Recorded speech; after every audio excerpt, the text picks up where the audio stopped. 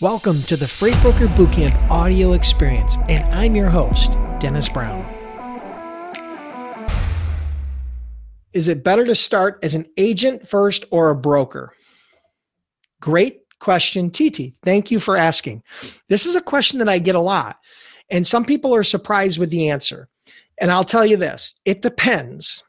But as a general rule, I think it makes more sense for people that are inexperienced in the industry to start as an agent, or even if you have some experience, to start as an agent. The reason why is because it's easier to become profitable and to survive as a startup as an agent than it is as a freight brokerage. Now, why is that?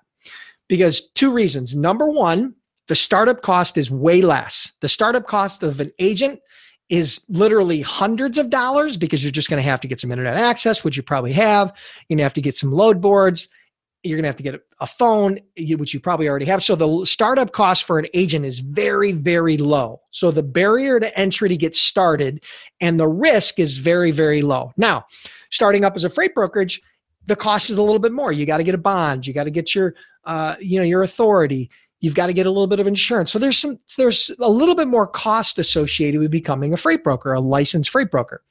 So I tell everybody, if you're in question as to what you should do, start as an agent. Because the fact is, if you can't make money and you can't grow a profitable freight agency, you are not very likely to grow a profitable freight brokerage. So my suggestion is first look at the agency model. If that really doesn't fit the bill for you, then focus on the brokerage. Because as an agent, you can always launch a brokerage down the road. Get started, get a few customers, get some positive cash flow, get your feet under you, learn the ropes. And then if you choose, you can always file for your authority. You can always get your own brokerage, and you can always launch and transition those customers and that revenue over to your own brokerage. I think that's a smart play. And I hope that helps, TT. Good question. Hey, thanks for tuning in today. I'm humbled that you allowed me to be a part of your day. Now subscribe to the podcast so we can do this more often.